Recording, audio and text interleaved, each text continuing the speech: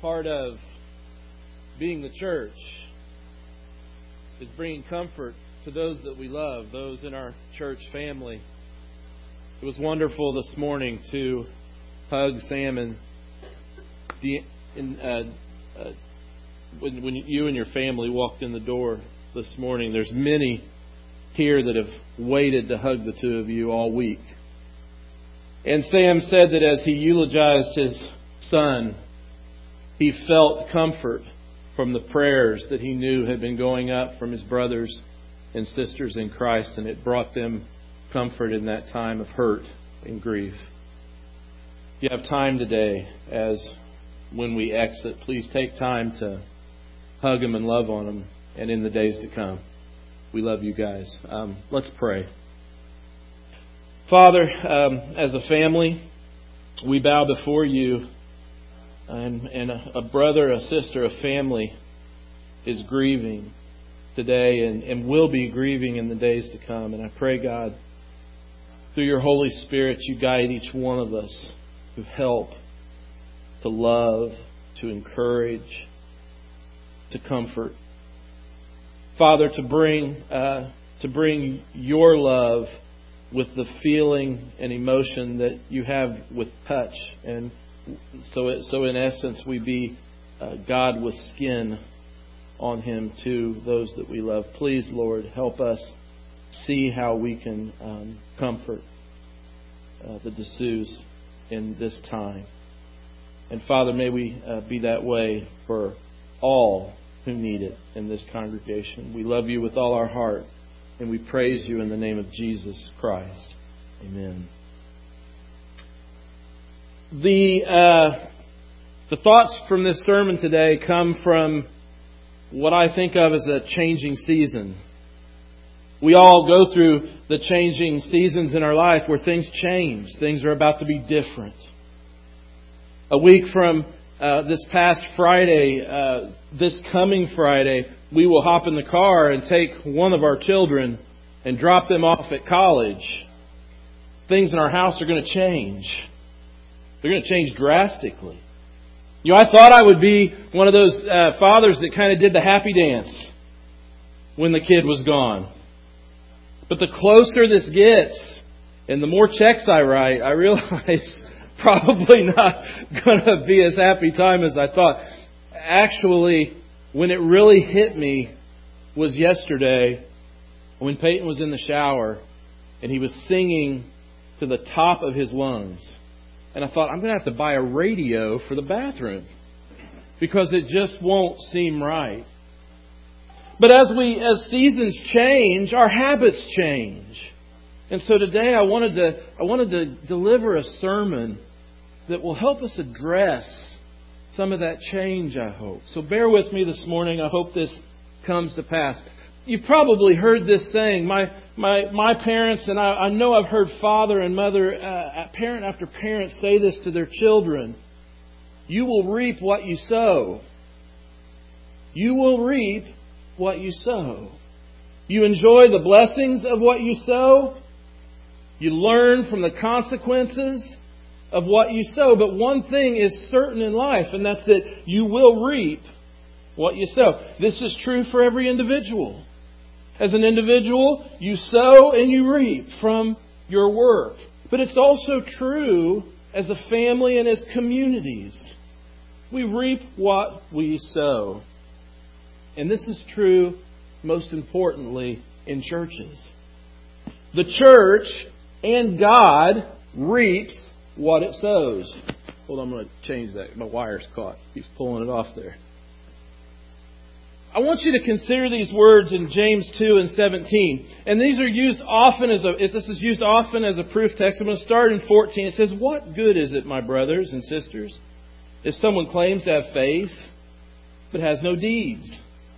Can such faith save them? Suppose a brother or a sister is without clothes and without daily food. Well, if one of you says, 'Go in peace, keep warm and well fed,' but does nothing to meet their physical needs, well, then what good is it? In the same way, faith by itself, if not accompanied by action, is dead." Well, here's something to think about. if faith without deeds is dead, then what is faith with deeds? It's alive. Faith, when we mix it with the deeds of God's people, come to life in the world we live in. So when our faith begins to be acted out among all of us, then God becomes alive in that place. God was alive with Sam as he went through that because God's people in faith were praying to Him.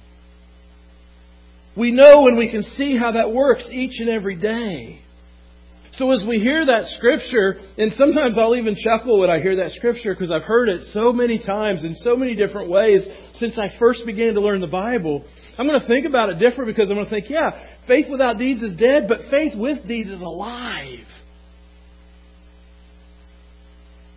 You know, Heartland is a congregation that's alive. Oh my goodness.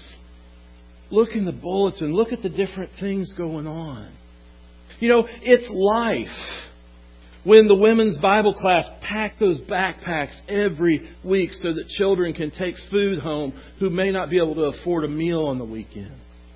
It's life when we have people down at Hillcrest and they're transitioning from living in their cars or living out in the surroundings in the world without any shelter, and they transition into not only having a place to live but being able to afford their own place to live. That's faith coming alive. Faith comes alive when people come to the door and they need help and we welcome them. And all those things are really big things. But it's also the little things. We look around this room and we see faith alive. Because it's wonderful to worship with God's people. This morning I want to look at a verse in Galatians. Turn in your Bibles, if you would, to Galatians chapter 6. We're going to break down this verse a little bit. But let's just read it together first. Galatians 6 and verse 10. Therefore, as we have opportunity, let us do good to all people, especially those who belong to the family of believers. You know, it's a powerful verse from Paul. And it's interesting because Galatians is kind of an extension of the Romans lesson, right? And what who Paul is talking to is a very diverse church at this time. Because, see, this is how the church works. The more people the church reaches out to successfully, the more diverse the church gets, right? When people walk through our door to visit for the first time, they take a look around a room and they think, what diversity? This is probably one of the most diverse congregations of people, and especially in the Church of Christ across the city. And the more the church reaches out, the more diverse it comes. And Paul's addressing a diverse church in Galatians. And he's addressing them, trying to teach them that they have freedom that's found only in Christ. He's trying to retrain some of their mentality of how they think and believe theologically, religiously. It's a tough task. And so when you hear this, therefore we have the opportunity, let us do good to all people. He's talking about their diversity, especially those who belong to the family of believers. But he's saying so much more. Let's take a look at this verse, word by word, line by line. The first word is therefore. Now, whenever you see a word like therefore in the Scripture, that means that whatever was said before the therefore is important. So you go back and you take a look at what he's talking about. In essence, it's this. You read it, but you go back and read it in its context. Right? So the first word is therefore. Paul says, we will reap what we sow. Let's back up for just a minute in Galatians 6. And let's read verses 7, 8, and 9.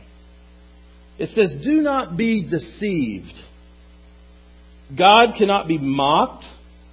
A man reaps what he sows. Whoever sows to please their flesh, from the flesh will reap destruction. Whoever sows to please the Spirit, from the Spirit will reap eternal life. Let us not become weary in doing good, for at the proper time we will reap a harvest if we do not give up. Therefore, as we have opportunity, let us do good to all people, especially those who live in the family of believers. Now, in its context, what he's saying is a few things here. Paul says, we will reap what we sow, and so do not deceive ourselves or allow ourselves to be deceived. Paul's first lesson is, don't allow the world to deceive you. You keep working, you keep sowing, and you keep sowing what is right. Don't allow yourselves to be misguided. And Paul says, what we do so to please God. So we're not in this to please ourselves. And we need to understand that, because if he's going to warn us not to grow weary. How many of you grow more weary doing things you don't want to do than things you do? Okay? That's kind of a law of nature, isn't it? But he warns us, don't grow weary. I asked this morning's audience at the 8 o'clock service, I said, you think there's any weary Christians in this room?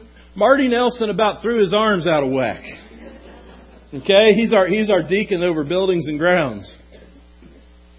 Christians grow weary all the time of doing good. And Paul warns us about that.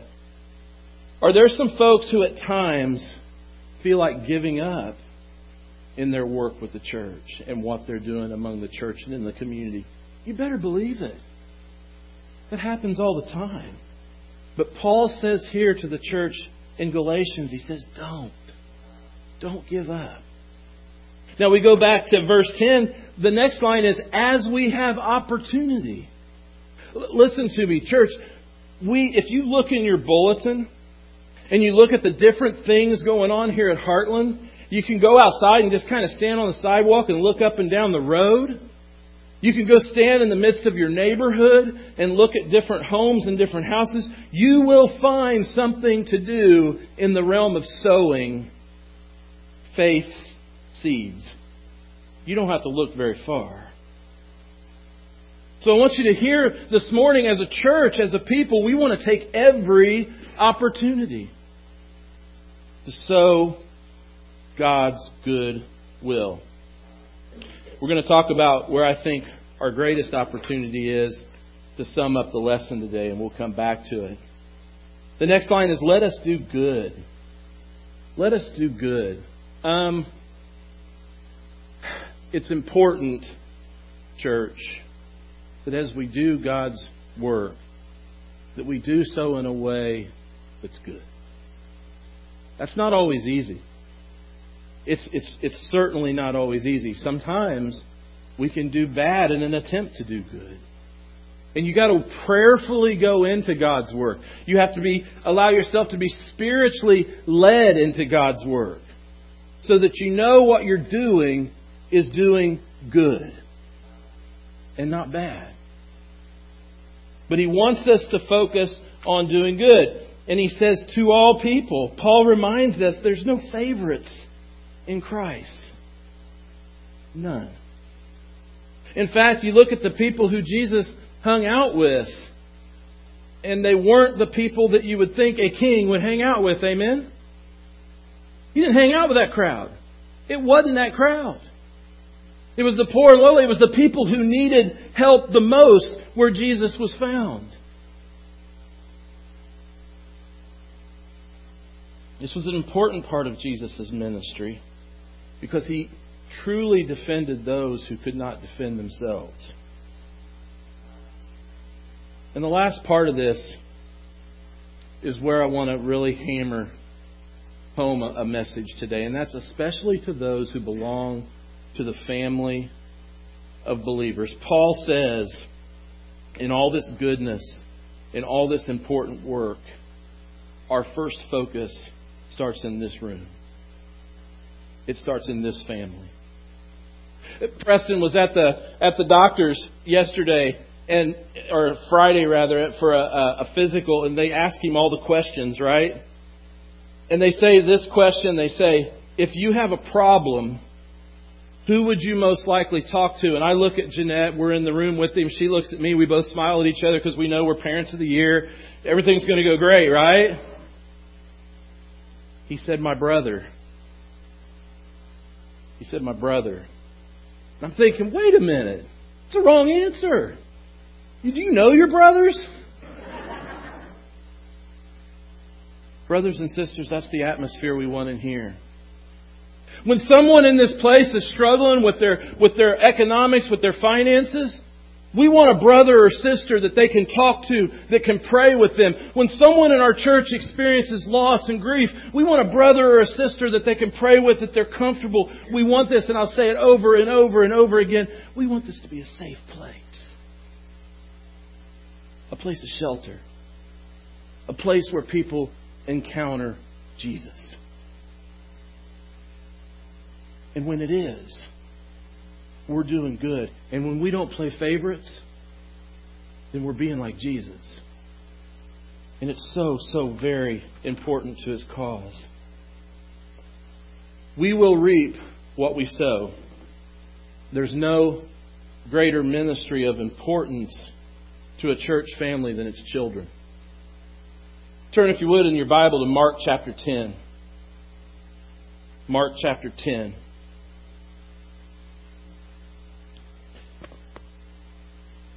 As you turn there, I want you to consider just two or three things here. First, the church's longevity is somewhat dependent upon the job we do with our children. Amen? The church is going to have longevity and it's going to live through generations. The job we do with children is so very important. Now, here's just a few things for us to think about here at Heartland, and I believe it should raise some concern for us, a little concern. If you go to the next slide, it takes 23 adults each week to maintain the children's ministry program. 23 adults each week. That's from the nursery to the 18-year-olds. We have one paid staff member. So 22 volunteers volunteer to teach you guys and all these children the Bible, starting in the nursery. Starting in the nursery, we start introducing Jesus to our littlest of little, all the way to age 18. 23 adults. I pulled some numbers from Bible Adventureland and the nursery because they are the ones that leave their attendance sheets out, so I get to pick on them. Now they'll hide them.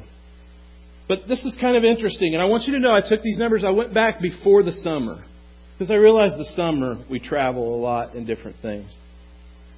In the month of May, on Sunday morning, average in BAL was 6 children. That was the average over that month. And potentially we could have, and this was just my count by our church directory. There's 14 kids that could be in that class.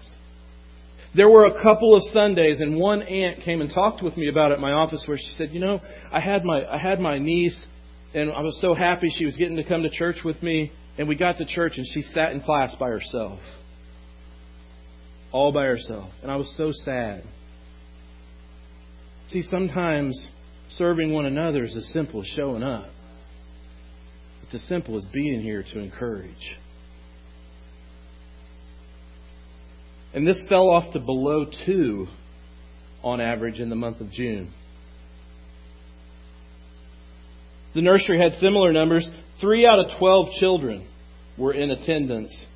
There could potentially be 12 children in the nursery. We had about 3 each week. Now, I want you to understand, church, we put a lot of resources into these things.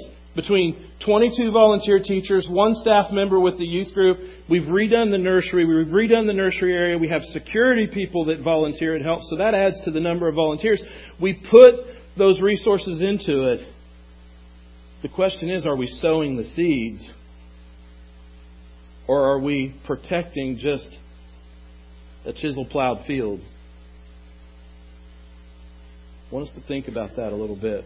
A chisel-plowed field is this, because I see some of you looking like, I'm not a farmer. Help me out with that one. You chisel-plow a field, you just let it set, right? Don't plant anything. You just rough plow it so that when you go into it in the spring, it's easier to work. I don't want us to protect or to serve a chisel-plowed field. I want us to be planting seeds. Barna Group in 2015 did a study where they said 85% of practicing Christians report having their faith introduced to them before age 14. 4H 14. We will reap what we sow. And if we're not sowing, there's going to come a day where we won't be reaping. It's that simple. Sunday morning Bible class for the adults, January 2016 to May 2016. Look at some of these numbers. Sunday morning Bible class averaged 95 participants. At the same time on Sunday morning, the worship services averaged 204 participants. So about 46% of our congregation came to the class where we're sowing seed. Now, I understand that I am the greatest preacher that ever walked on the face of the earth. Not. But you can't get what you need in 20 minutes on Sunday morning. You can't. You need to come and allow some seeds to be sown so that you can grow.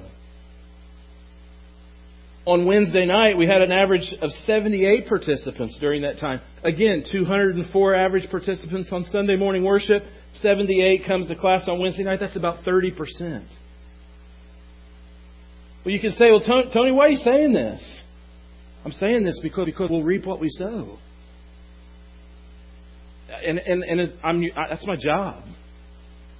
My job, my task is to get up here and pass on areas that I think we need to grow in and then encourage you.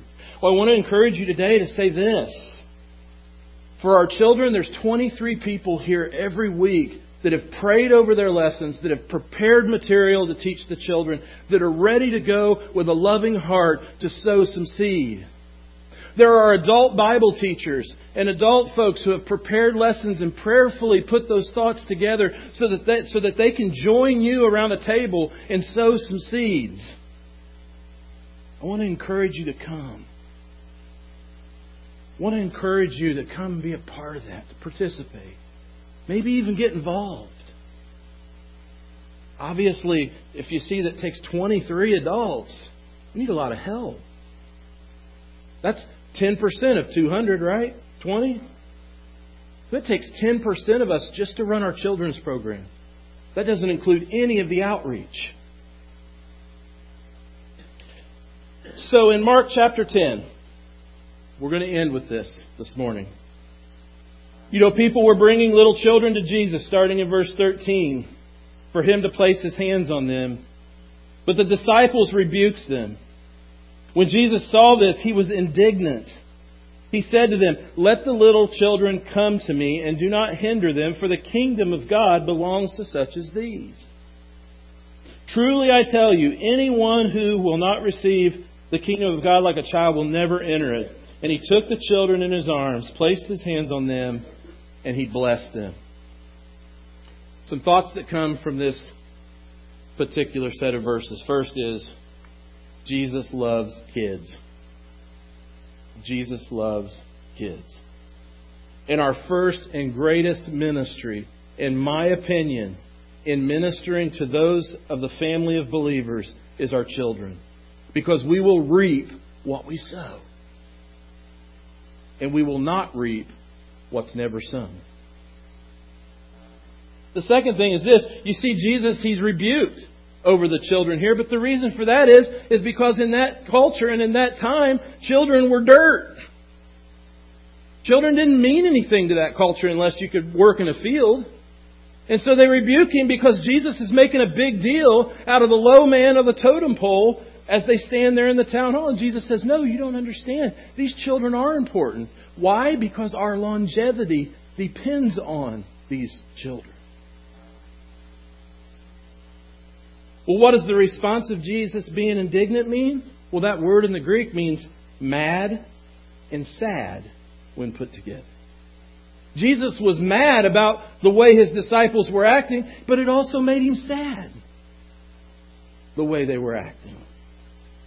You know, I wonder how God feels about our world sometimes when He looks down and sees the way our culture treats children.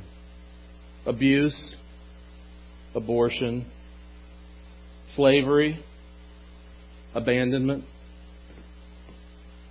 But then I think even deeper, I wonder how God feels when He looks down at His family of believers and how we're raising our children.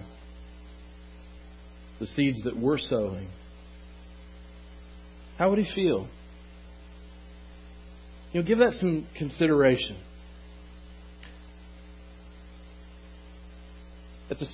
This morning I'm going to handle the invitation just a little bit differently.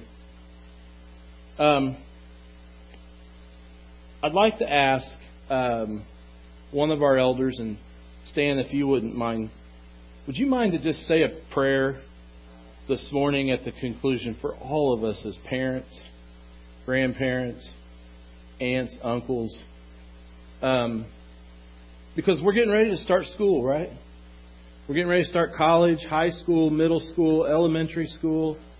And all of you are going to kind of be changing your routines, right? From the summer to the school schedule. I'm going to ask you to bless yourselves or to gain a blessing from God.